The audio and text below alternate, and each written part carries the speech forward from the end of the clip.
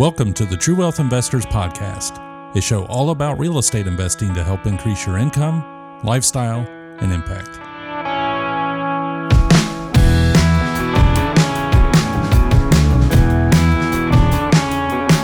All right, welcome everybody. Today we are joined again by Chris Mayfield, our good friend, and he has a really exciting and unique deal that he wanted to share. And so we're going to walk through just a discussion, walking through step by step his wholesale deal where he recently wholesaled an apartment complex. So step by step, specifically how to do that wholesale deal, as well as getting some insight into virtual wholesaling, which I know a lot of people are interested in. It's kind of a hot topic right now. So welcome, Chris. Good to have you back, man. Always glad to be here. Well, so you have been telling me different bits and pieces of this deal, and every story seemed wilder and wilder. So walk us through, each step for this wholesale deal so that people can get a big picture process. So how did this thing start? What was I think starting off, this was a 7-month deal, I believe, either 6.5 months or 7 months, which is not typical, but it does remind me, as it should everyone, that fortune is in the follow-up. Not everyone's going to say yes immediately, and it's how you are fostering those leads and doing that touch. Sometimes weekly, sometimes bi-weekly, sometimes monthly, to get it done. You'll have to forgive me. It would have either been a cold call or a text. I know the initial phone call was from us to the seller after that initial cold call or text was from my son, who at the time was 19. I don't think he was turned 18. Yeah, 19. So he made the initial call to the seller after we got our initial lead in from the text or cold call VA. And it started at that point. Understanding or what my son understood in this moment was we had reached out because of one of many properties that this seller had in Memphis. And that led to eventually my son approaching me saying, this would be one in regards to acquisition that I need you to be a part of, because he saw it was going to be something a little bit larger. And so that's first. I mean, in the process of wholesaling, number one, you've got to figure out a way to get in front of a seller. And in this case, it would have been a text, which we were sending out. He personally would do text, and through batch, he would send out 250, probably 2-3 times a day. So he'll send them out, somewhere between 8 and 9 in the morning, just hitting the computer the way it does. It spits them out. And then he kind of massages those over the next 2 or 3 hours as far as responses. They'll come in, stop. So he'll immediately remove those people, and he can put those into kind of hot, cold, medium. And then it's a process of, they never will go more than 3 texts before we want them on the phone. So the initial text comes in, they'll come back, they'll say something. On the second text that our texter will say is, would there be a good time that I could give you a phone call and talk through this property? So that would usually be on our second text, but no more than 3, we tell them. Okay. And then there's the initial call. So when your son, he gets this lead, he made that initial phone call. Is he following a script? Is he just building rapport? What's that first phone call like? Yeah, absolutely on the script. We want to have a focused attention so that we don't get, we obviously want them to have a conversation, obviously rapport first, second motivation. But in that, we want to stay on task. So the script is there for us every bit as much as it is for the seller. It's to keep us on task to get from start to finish, to work through rapport, motivation, and then we'll get into the actual property. And in this case, it ended up being apartments, single family, and some duplexes is how the initial thing started. Okay. So before we get into following that script, how did you get this seller?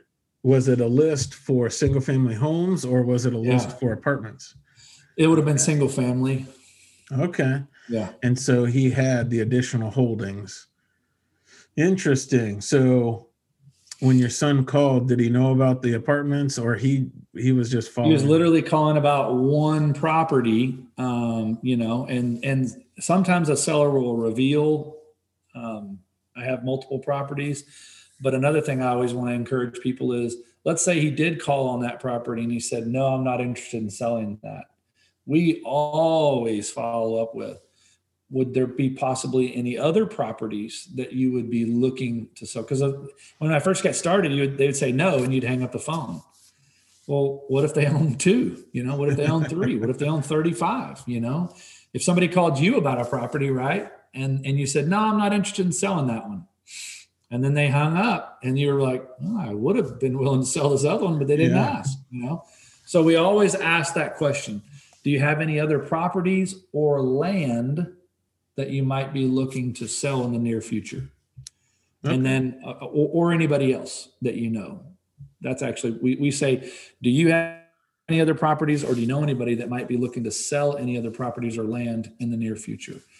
And sometimes they say, you know what, I actually have been thinking about, and in this case, the seller revealed that he is looking to sell his properties in Memphis because he's looking to get out of Memphis due to some other investments he's doing in another state.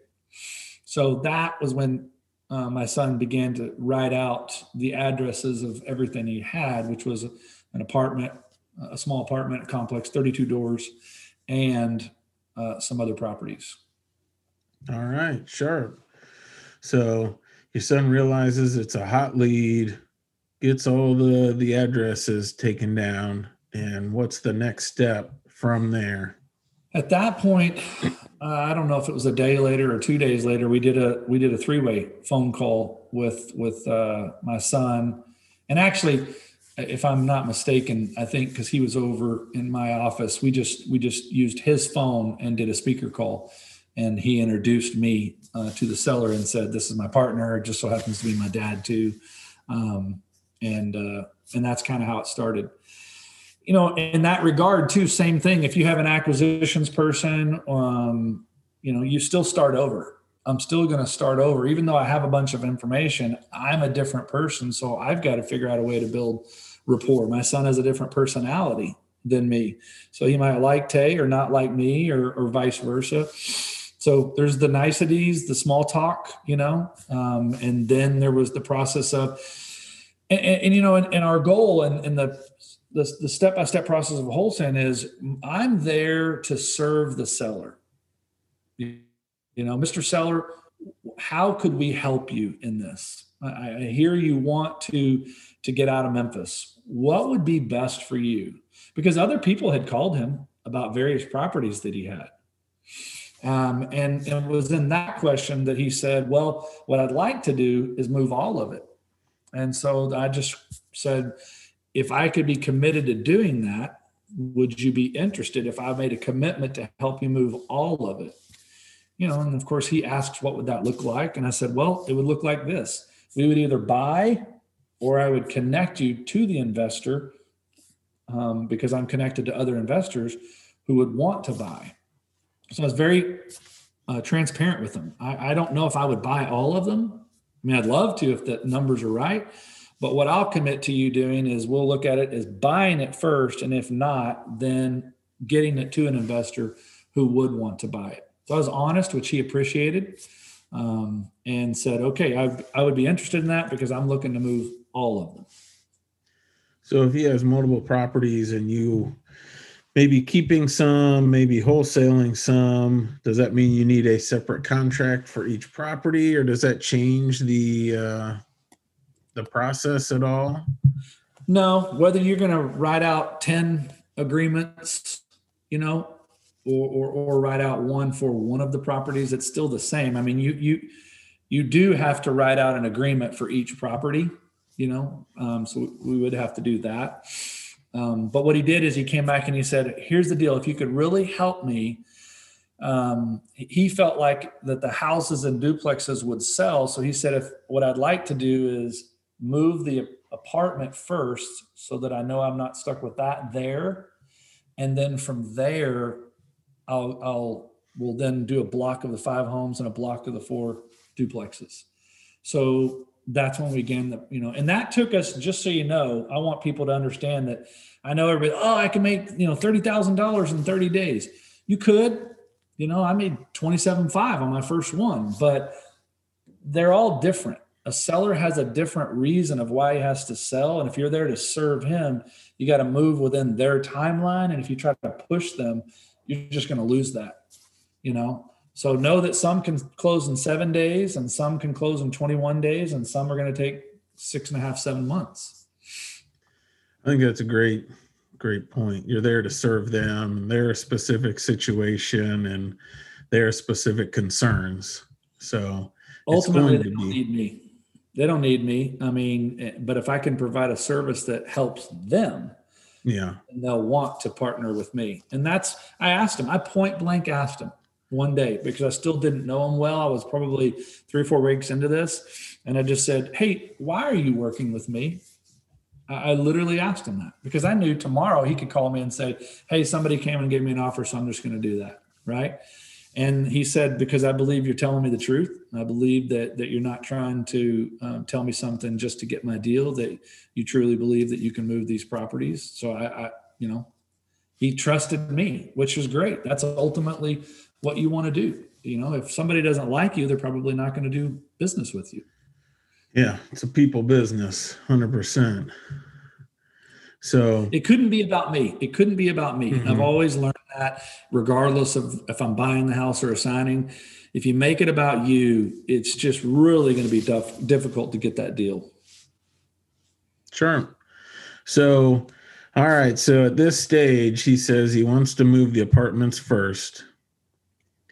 And so what's the process for, how did you nail down the contract for the apartments? How did you figure the resale value and what your offer was? How does that work?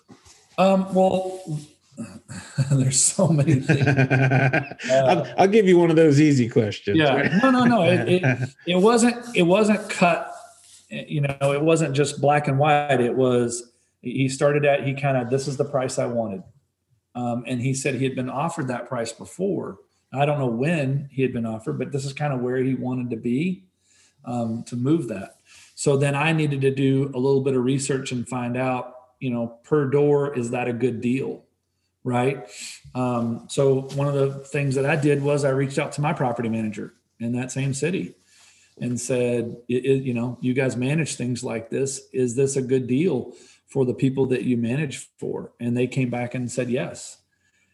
I didn't do any, and I want to say this because you don't have to be the smartest person in the world. I always used to think, man, I just don't understand all the numbers and all the financing. I don't know. I'm a big picture guy. I'm a vision guy. I just want to help the guy move the property. And so to me, something in this business is you got to be consistent. You got to be perseverant. But I think you got to be resourceful. And in that moment, I just turned to other people. Hey, is this a good deal? I have a former student in my ministry who has bought 3 apartment complexes, much larger than this, and I just turned to him. Is this a good deal? Can you give me 5 minutes and tell me if this is legit? My property manager, I reached out to them. I reached out to a couple other people and said, hey, what do you think about this? And so you can kind of look at that and see, okay, this is, and it just so happened, I had somebody in my life that was looking to place some money and buy something like this. So I kind of went down that road with them. And then because they weren't as experienced, they kind of backed off. They didn't think it was a bad deal. They just were like, man, I don't know. They're in a different state, But then again, you don't quit. So I went back to the property manager and she had two or three other people, as well as I had three or four other people that wanted to buy it. But then one began to kind of emerge that was super interested and had performed over and over with my property management company. So that's kind of how it began to take shape. It wasn't a typical wholesale deal in that I get it under contract at 70% less repairs, because that's not what I'm dealing with. I'm dealing with a small apartment complex.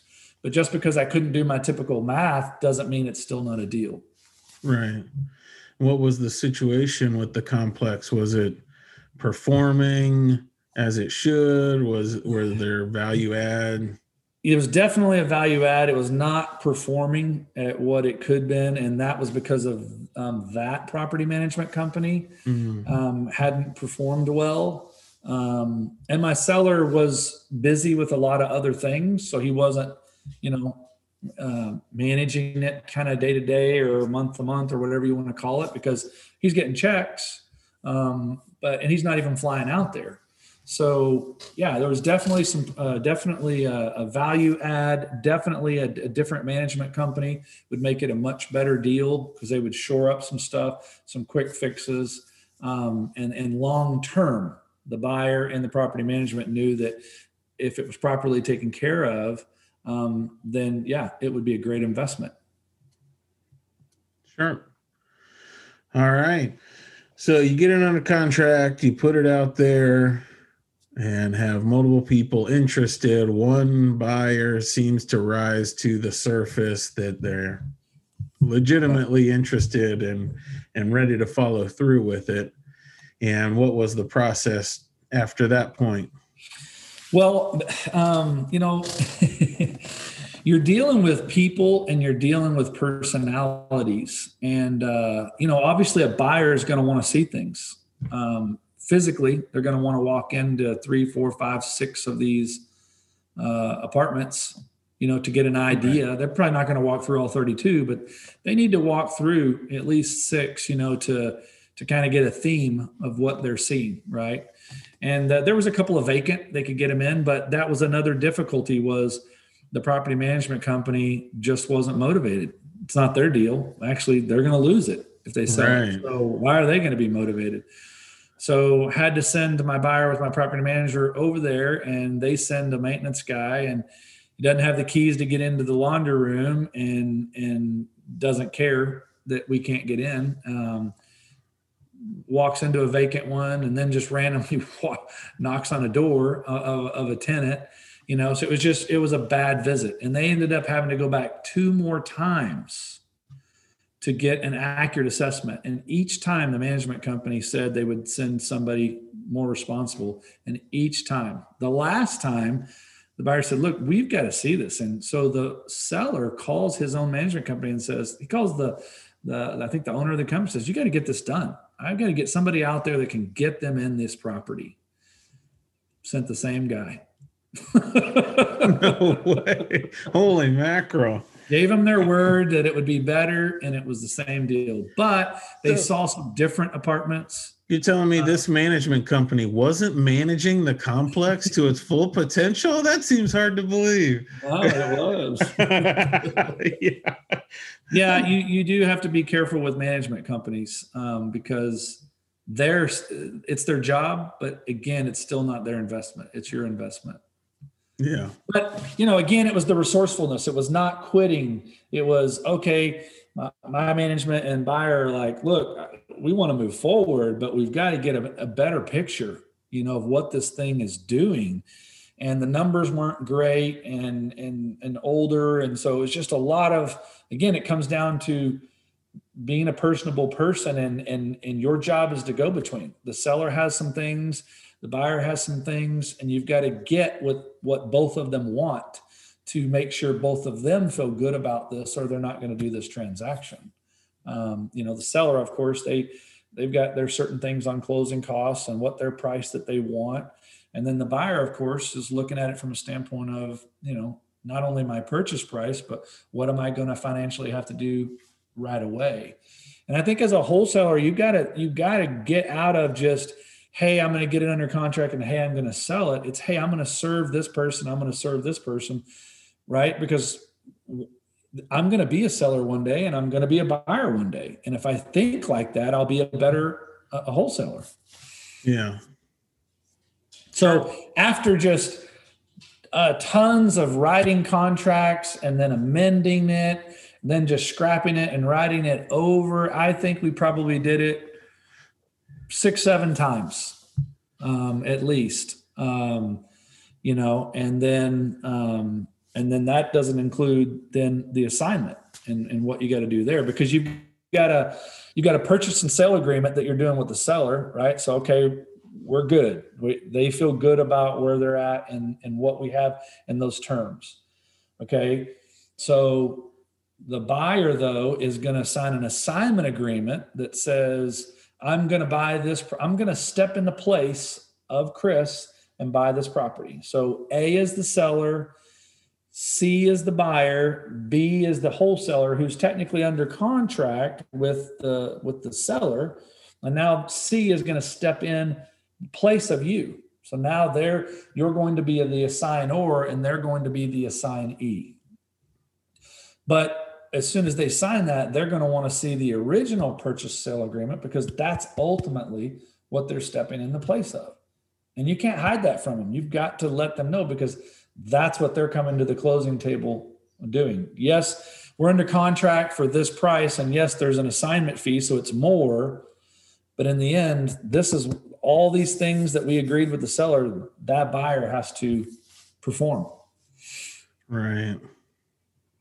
I'll stop right there and see where what you might want to ask. So have you ever had any issues? I know a lot of people worry about, I have this assignment contract and then I reveal the original contract and that buyer sees how much is in the assignment fee. Or have you ever had any issues with pushback that you're making too much? Or Yep. Yeah. Yep. How do you handle that? I just don't work with them anymore. As simple as that. Yeah, I mean, I had a large buyer in Dallas, Texas. They have a REIT. They manage, I don't know, a couple hundred, 300-400 properties, but they still buy. They're still also investors, even though they have this REIT. And he said, it's none of my business. You sent me a deal with a price tag on it. I looked at it. I determined that's a good deal. So at that point, whether you make 2,000 or 100,000 shouldn't matter. I said it was a good deal. Why don't I just buy it? Why all of a sudden do I have a problem with your capitalist part of making money? Right. He just said, I never, so that's kind of how I approach it. If you thought it was a good deal, why did it change when you saw how much of it was my assignment agreement? It shouldn't matter. Don't get me wrong. If I say, hey, I'll make up, if I'm under contract for 100 and I'm selling it for 150, I don't expect every buyer to come in and go, I'll take it. Sometimes they'll say, hey man, would you do that for 145? I expect that. Their job is to, right? Where do they make their money? At the purchase price. Where do I make money? At the purchase price. So I'm not offended by that. And I'm not even offended when someone comes to me and goes, wow, you're making that much money. I just respond, yeah, man, isn't it great to live in America? And then if they say, well, I have a problem with it, then I say, man, I'm sorry that you feel that way. But you said you wanted the deal at 150. Yeah. What has changed? Right. Nothing's changed. So if they don't want to move forward, that's fine. I've got 2 people behind you that are ready to move. But you answered first, so I'm going to honor that and give you the chance to move forward. But if you have a problem with what I'm making and want to stop, I'm more than welcome to do that. I've got somebody else that's ready to go. Hey, I think too many people, when they see the wholesale or the assignment fee, don't take into consideration the amount of money spent on marketing and screening calls and all the effort that goes into finding this lead. Right? It looks sweet on that one assignment contract. You're not seeing everything behind it. So absolutely. Have you ever had any issues, or were there any issues in this deal where the buyer sees the original contract and doesn't like something in those terms? No, I will say in this case, after the agreement, when we were trying to do a cash purchase, we learned that the seller had some deadline dates because he was going to use the money for a 1031 exchange. So after everything was done, on the last time we rewrote the contract, it changed and went to a seller finance deal, an owner finance, seller finance, whatever, because the title needed to change names before a date. But my buyer, who has no problem bringing 25% of his total purchase price, which was somewhere in that $900,000 range, a little less than that. But the bank, the private bank they're using is like, they're approved, not an issue, but it's going to take us about 5 weeks at best, 8 weeks the longest to go through the paperwork to get it done.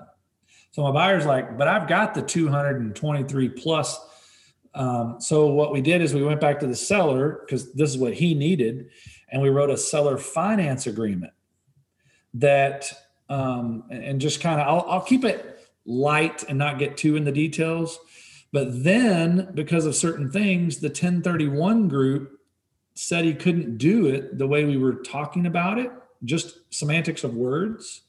So again, going back and being resourceful and having, at that point, 5.5 months into the deal, it's like, well, we're not ending here. So I have another buyer in Dallas that was doing a 1031 with a lot more money. And I reached out to him and said, hey, can I get your 1031 connection? Because I know I'm going to need it too. So I reached out to a guy in Albuquerque, New Mexico, who's been doing 1031 since they wrote the law. I think it was 97, 98. Don't quote me on that. I just remember like whenever it became a law, this guy had already been in real estate, got it, and he became a 1031 exchange person and has been doing it ever since. So again, just bend his ear. Hey, could I ask you a few questions? Is this doable? Can you do a seller finance? And he's like, well, yeah, absolutely. But it was just a matter of changing words to, instead of saying seller finance or that, saying subject to. We were using words like wrap, like wrapping it around it, and 1031 couldn't do that. But the words that this 1031 gave us, I eventually got this 1031 guy on the phone with my seller so that he could ask questions outside of his 1031 person because he didn't have a relationship with them. It's just a company. Yeah. And he was able to ask the same questions to have peace of mind to go back to his 1031 group and say, let's do it this way. And they agreed. So then we rewrote the contract with that verbiage so that it appeased his 1031 group and allowed everything to be up and up, straight integrity, which is what we want, and legal. We want all that to be good. And it didn't change anything from the buyer because he's still coming to buy it for a set price. And instead of putting, I think it was 50 or 100 down in that seller finance deal that we wrote out, he just brought all 25% because his bank was okay with that, which gave the seller a little bit more on the front end there.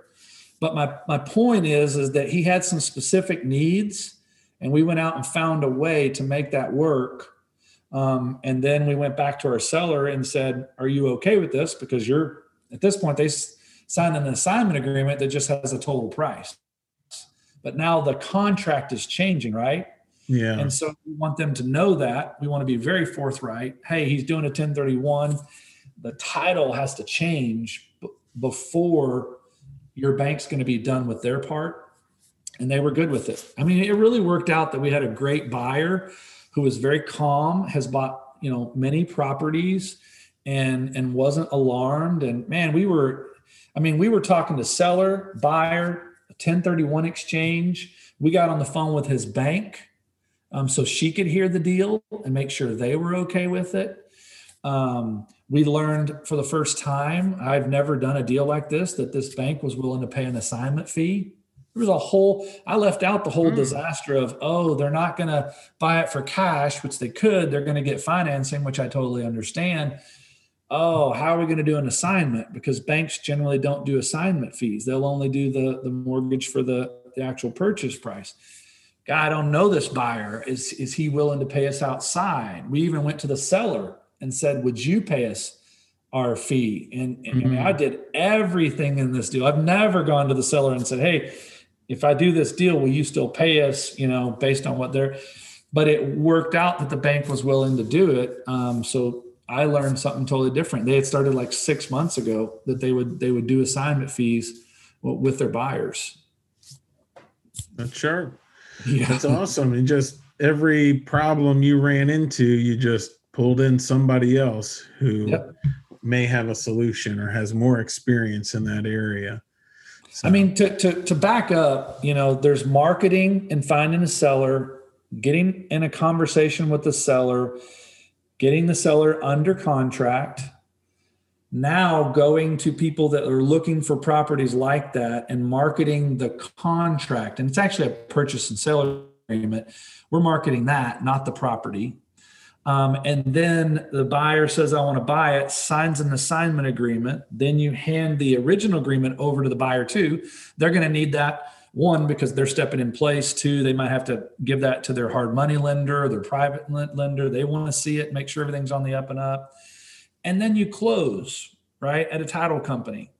That's kind of the streamline of what happens. But, from getting under contract to closing, so many different circumstances come up. You could be looking for another seller on there. They were divorced, and so you've got to get the signature because technically they're still on title, or someone died and you've got to get legal proof that they died 5 years ago because maybe they didn't do any probate or anything, which is real simple, right? I mean, but just understand that from signed agreement to closed and funded, there could be so many different things that come up, whether you're a wholesaler or a buy and hold. Yeah. And it's how you are resourceful and not quitting determines whether or not that deal is going to finalize. And so this was a 7-month deal. So you were putting out marketing and fronting your expenses and didn't receive your proceeds from the wholesale deal for at least 7 months. Yes, sir. From that. And at what point do you receive your assignment? Is that coming from your buyer? Does that come from the title company at closing? How do you structure it? Yeah. So for us, and I think it's pretty much par for the course, that when the property goes to close, the funds have been brought in by the buyer. The title company will close everything, and you'll generally get an email that says the property has closed and it's funded. Generally, if it's before noon, you'll receive a wire. If that's the way you choose to be paid, you'll generally receive a wire for your assignment fee that day. And typically, usually if it doesn't happen after 12, if it's after 12, you probably won't receive your money until the following day. Same thing with the buyer. If they close before 12 and they fund, the buyer is going to receive their proceeds that day. But generally, if it happens after 1, the proceeds are going to hit their bank the following day. Sure. But the title company has asked usually 3 to 7 days before that closing to turn in your wiring instructions, or do you want a check cut and mailed? They'll do either one. So with this deal, the apartments were in Memphis. You are in Arizona. Yep. Right? Yep. So most wholesalers, in my market, most wholesalers I meet are running around in the neighborhoods trying to find the deals, and they're local, and they're trying to leverage their knowledge of the neighborhood with their network of buyers. Mm-hmm. How does it change if you go to a virtual wholesaling model? What's what do you need to be able to do that in any city? Sure. Or in another city? Just to understand this deal, it's kind of funny. The seller was in California. The wholesalers, I have a partner, are in Dallas and Phoenix. The buyer is in Denver, Colorado. So none of us were in the actual city that we were doing the transaction. The only people that were in the city were property management and the title company. But everybody involved in the deal does not live in the state of Tennessee. So to answer your question, both are good. Arizona, I started, doing it here, but prices were just so crazy. And I don't just want to wholesale, I also want to invest. And the capital you need to get involved here is much more than a Dayton, Ohio, or a Memphis, Tennessee, or a Oklahoma City. And even in parts of Dallas-Fort Worth with the owner finance type stuff that we do. So that's the only reason I kind of stepped back a little bit from Arizona. My wife's an agent here, so I'm always tapped in a little bit, and I live here and I love what I do. So I'm always looking, but I'm not spending marketing dollars in Phoenix. So the process is the same in some regards, that I got to find sellers. And whether you're in Phoenix or you're in Memphis, most likely you're going to go online to get a list or find your sellers. So that doesn't really matter where you live.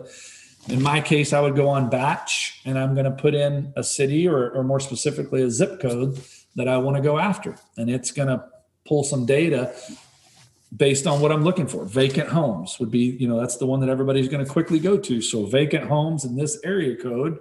And then I might put a few more parameters on there. I just want 3 2s. I just want,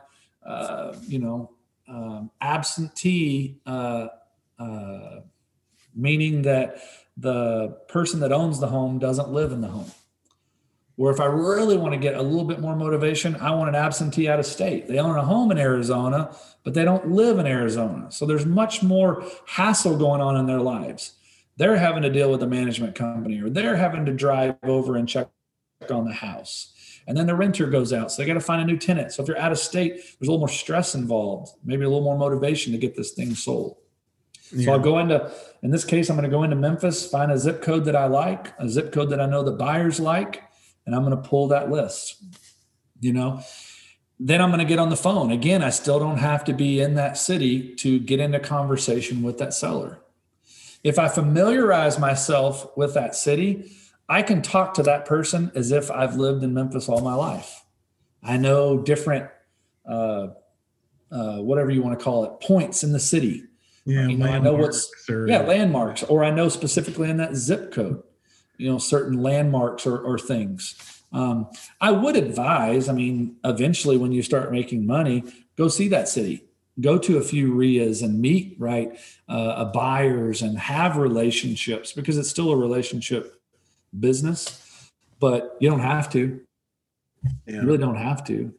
You can reach out to another local wholesaler if you want to get started in that city and pick their brain. You could even do a deal or two with them to familiarize. You're not going to make as much money, but you're going to get a ton of experience. And then when you feel like you're good, you can go your separate ways, or it might turn into something that you stay there together because the volume is there to have that person on the ground. But you're going to look for someone that is going to get into the property and get eyes on the property, so that you make sure that you've got the property under contract, but now you want to go validate, right. Yes, it is worth that. I can move that property to an investor.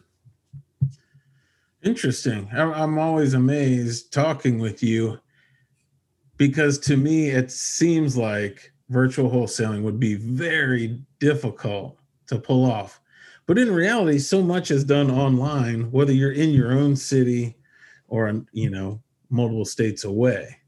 So there's only it's personality. Steps. It's personality. It doesn't bother me. I got a lead today. We started PPC, and I got a lead today, and it's in Alabama. Well, I'm not even marketing in Alabama.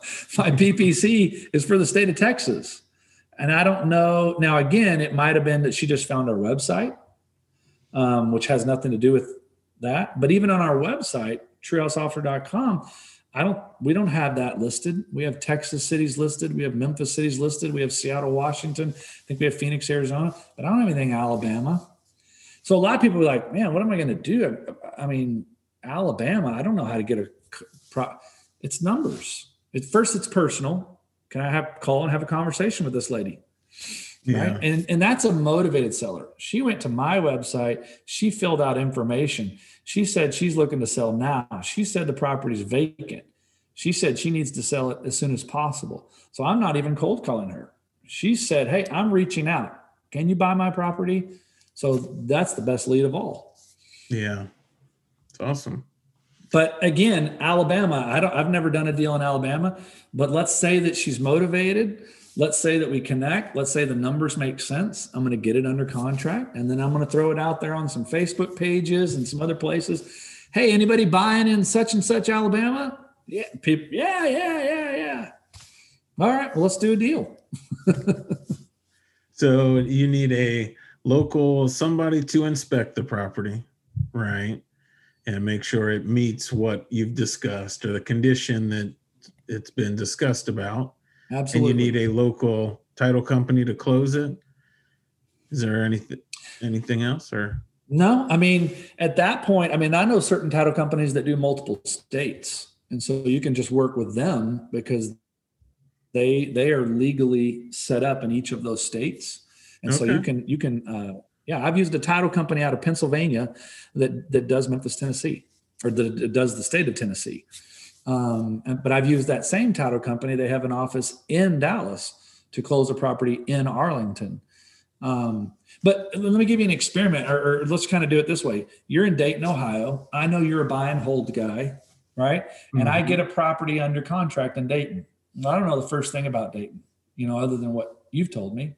Yeah. So I'm going to call you up and say, hey, Chad, I don't know if you're really interested. It might not work for you, but I've got this property at 123 Main Street, and I'm under contract, and I'm interested. And let's just say I'm under contract for 50, and I want to sell it for 55. And I say, I'm looking. I'm not going to tell you what I have it under contract. I'm just going to say, hey, right. I got this property under contract. I'm looking to get 55. If it makes sense to you, right, let me know. Well, I know what Chad's going to do. He's going to go online real quick, or his phone. He's going to type in that address, even though he doesn't believe in it. Zillow's going to pop up, and it's going to say it's a $100,000 property, right? Well, Chad knows that may or may not be true. So he'll click out of that, look at solds. He'll look within a mile, see, you know what? There's at least 3 properties that sold for 100, 105. This doesn't look like a bad deal. Even if I had to put $20,000 into it, it's not a bad deal. So you call me back and you say, again, remember, I've never been in Dayton. And you say, you know what? I think that would work. What's the next thing you're going to say to me? What do I need to do to get it under contract? Well, yeah. And I'll say, well, I'm guessing, Chad, you want to go walk it. And he's going to say, yeah. And I'm going to say, well, great. I'm so new that I haven't even been in the property, Chad, but you're a veteran, a buyer. And so I know you'll know what to look for. So even if you don't buy the deal, Chad, will you just be honest with me and tell me if I got a good deal at 55? So now, and then I just say, can you take some pictures for me? And I'll tell you the pictures that I want. Well, heck, Chad isn't having to compete with anybody. Heck yeah, I'll send you some pictures because you're not even marketing it and I get to go look at it. So you don't even take pictures. You get in there and you've committed to take pictures, but you say, no, this is the deal. And you say, hey, Chris, if it's okay, I'll send you some pictures, but I don't think you need them because I want to buy it. Right. So let's say that we transact, you're tickled pink. You got it for 55. You're going to put 10, you're going to refi. You've got a renter. Great deal.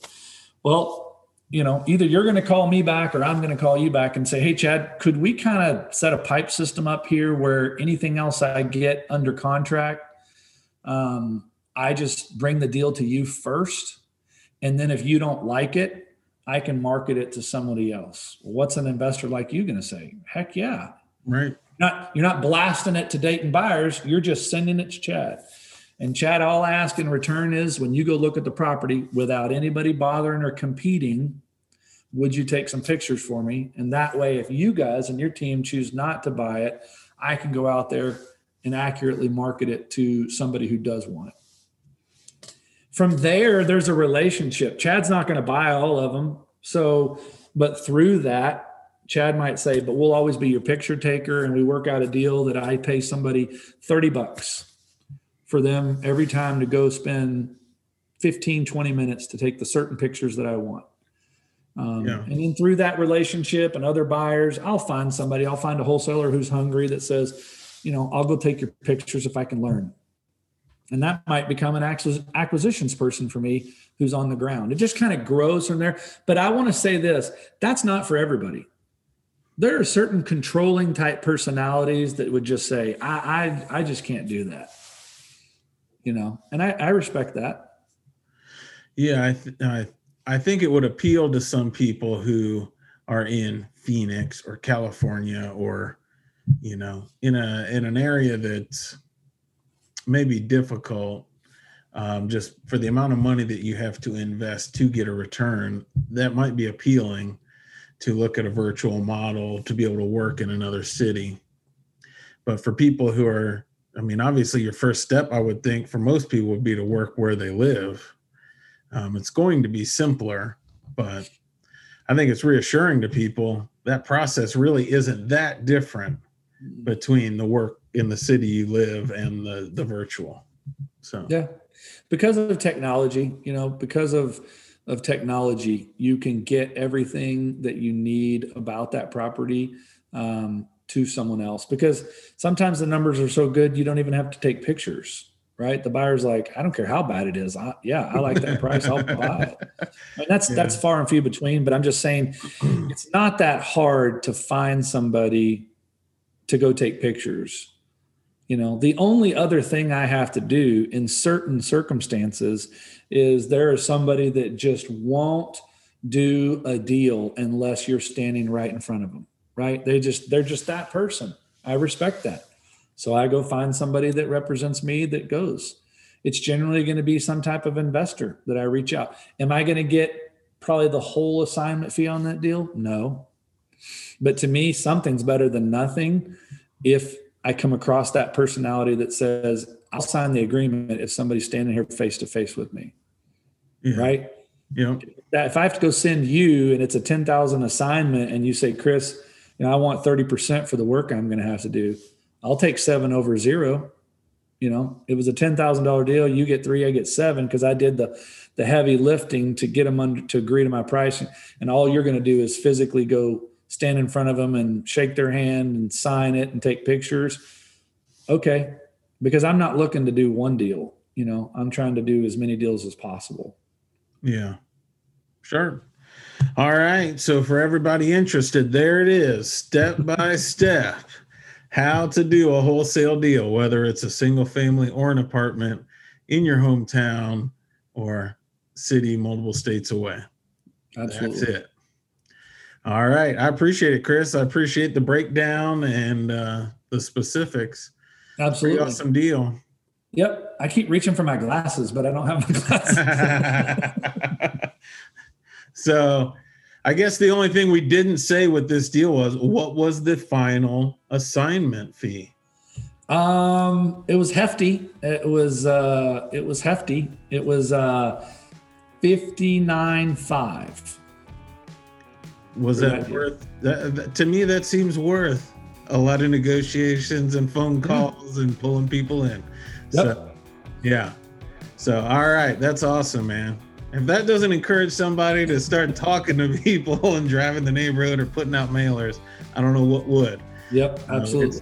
It's completely up to the amount of effort you put in and your willingness to be uncomfortable and talk to people. So, yep. It's awesome. Just don't stop. Just don't stop. There we go. You always say it. Just keep going. Keep going. I'm going to say it for you.